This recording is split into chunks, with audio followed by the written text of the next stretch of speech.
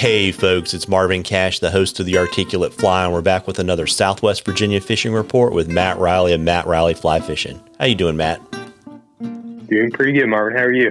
As always, just trying to stay out of trouble. And, we were talking, I took a look at your weather before we started recording, and you're telling me not to believe the stories that you're going to get a fair amount of rain in the next week to 10 days. Well, that's just my, cynicism after watching the forecast for the last, 6 months or so. They keep calling for rain and then it disappears. And we did get a little bit last night.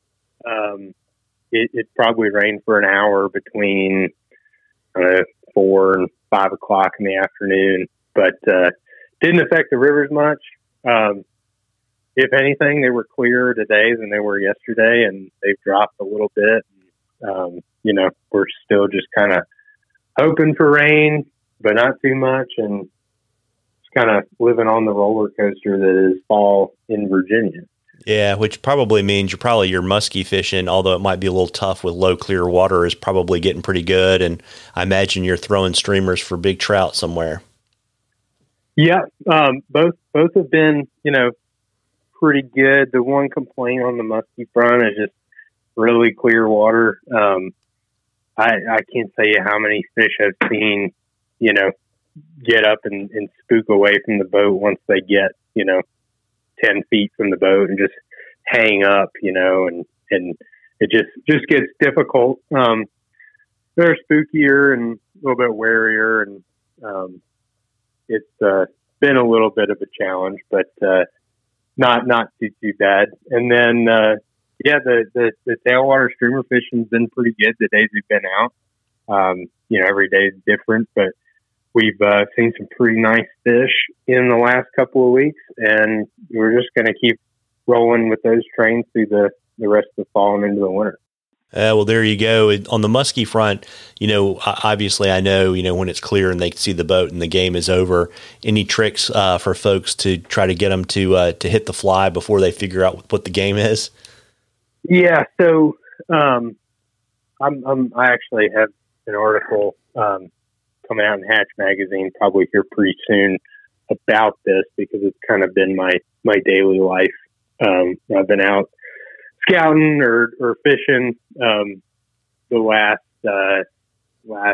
really since I started muskie fishing this year. But big part of it is speed. Absolutely, you stand absolutely zero chance if you get a fish in close to the boat and they are not super engaged with the fly and they're just sort of,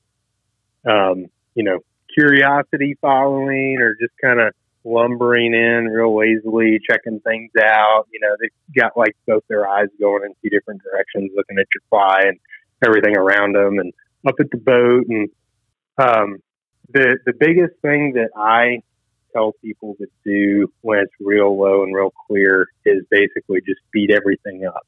And it comes down to basically trying to trigger a fish, to walk them through the stages of engagement before you get to, within range of the boat where they'll potentially spook or hang up or whatever. And I've seen it happen dozens of times where we're out and, getting follows, that they'll get 10, 15 feet from the boat and then just turn and bolt off. And, maybe you can still see them, but they're just looking at you and they, won't really do anything after that. But, so pretty much, making long casts and, fishing fast sort of to try to force a decision on the part of the fish, because for the most part, it translates to streamer fishing for trout too. Where, if you've ever streamer fished on a big tailwater, or, even on a mountain stream where you have high water events, you probably, run into the situation where the fish that are in really slow, flat, calm water are a lot more difficult to get to eat than in the fast sort of pocket water, where they have to make a split-second decision. And, most of the water, if not all of the water that we're fishing for muskie in the wintertime is that really slow, flat water. So speeding things up and just trying to force that decision on the part of the fish is sort of the best tool that I have, on top of, just fishing fairly natural and realistic imitations. So that's pretty much what I do. And, the rest is up to Mr. and Mrs. Muskie. Yeah, there you go. It's funny because this will segue really well into our question from Logan. And apparently he's chasing muskie on the New River in Grayson County. And he was kind of curious, about, what to look for and kind of water to target the muskie. And, you were also talking about flies too. So I think if you talk a little bit about that generally, I know everywhere is different. But kind of given where we are in the season, kind of, what water should you be looking for? And you have any suggestions on, tips and tactics? Yeah. So I would start off by saying, in terms of flies, like I just said, really clear, low water, natural colors are always my go-to. And I'm going to not give any really specific answers, because I think it's really constructive to be able to kind of do the research and figure it out, before you tie flies or buy flies or whatever. But, just figure out what bait fish are in your rivers. Muskie, their predominant diet is suckers.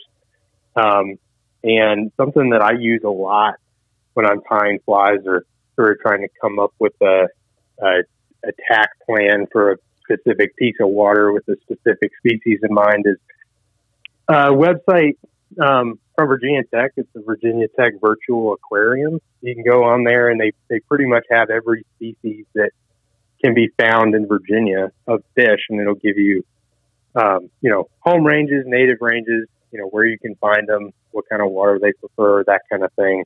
And so I would say go find the sucker species that are in the New River and,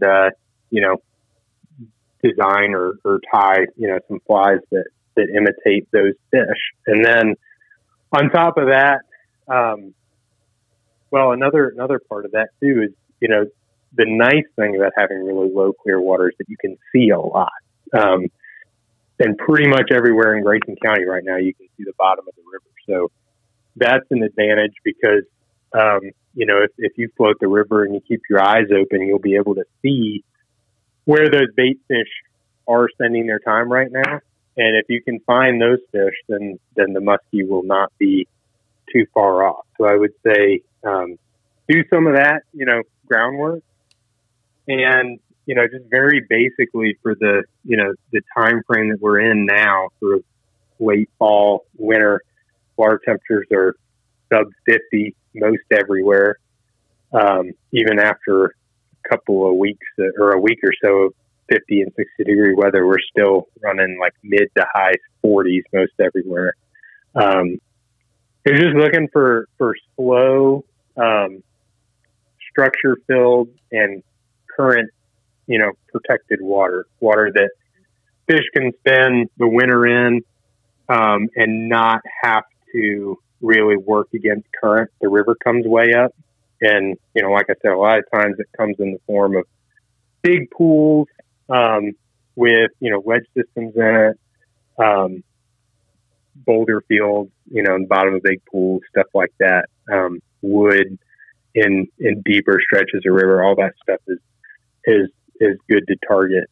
And, fish do move around day to day, especially when you have, water levels and weather fluctuating. So, and again, we got really clear water, so you'll be able to see fish if they're following your flies. So I would say get out on the river, throw flies at all of that kind of cover and structure and habitat, and kind of let the fish tell you where they are. If you're seeing fish come off of the bank where you've got big, deep woods, and start focusing on that. If you're seeing fish laying on sand in the middle of the river, then, start kind of fishing the middle of these deeper pools. So that's what I would say. Muskies are crazy critters. They,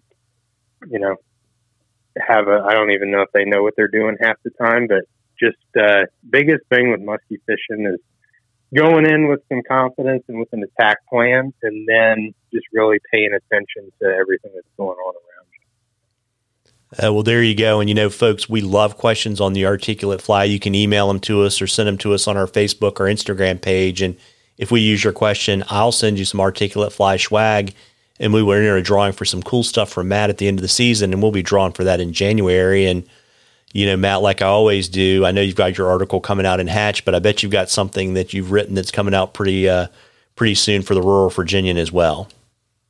Yeah, the column this week is a pretty general one about just how to dress and prepare for, fishing in the cold and staying comfortable and happy and safe and all that. So I've written articles like that in the past that just sort of a reminder with a couple of new ideas in there in terms of a lot of stuff that I employ on guide trips and when I'm fishing personally, just to keep myself happy and comfortable and fishing hard.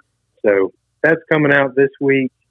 And yeah, like I said, there's a couple of things coming out in Hatch. It'll likely be, that article I mentioned earlier about, speed and clear water. And then also have had a pretty, interesting addition to my winter fishing arsenal that I think's been missing for a long time. It's a boat-worthy French press. So now when we get freezing and demoralized in the wintertime, I can pull that out and warm everybody up and have some nice coffee on the river. So probably review that here soon too before Christmas time. And that's all I got coming out this week. Yeah, and I'll drop links to all those in the show notes. And I imagine you're probably getting pretty booked up for muskie season, and it's kind of crazy, but probably people are already starting to think about booking trout trips and smallie trips in the spring. You want to let folks know how to find you so they can get out and fish with you? Yeah, that's a good point. I would say, if you're interested in smallmouth fishing, some of our best fishing and some of the dates that I push first, not just because they come up first, but because they're, pretty prime, are, April, May, and sometimes early June. And yeah, I think I've booked like 20 or 25 of those dates in the last couple of weeks. So if you're interested, I would, say to reach out sooner rather than later. And you can do that via the website, which is MattReillyFlyFishing.com. And my phone number and email and all that's on there. So reach out however you feel best. Well, there you go. And, this is our last fishing report of 2020. So I want to wish everybody a Merry Christmas and a Happy New Year. And Merry Christmas, Happy New Year, Matt, and tight lines, everybody. Thank you, Marvin. Merry Christmas.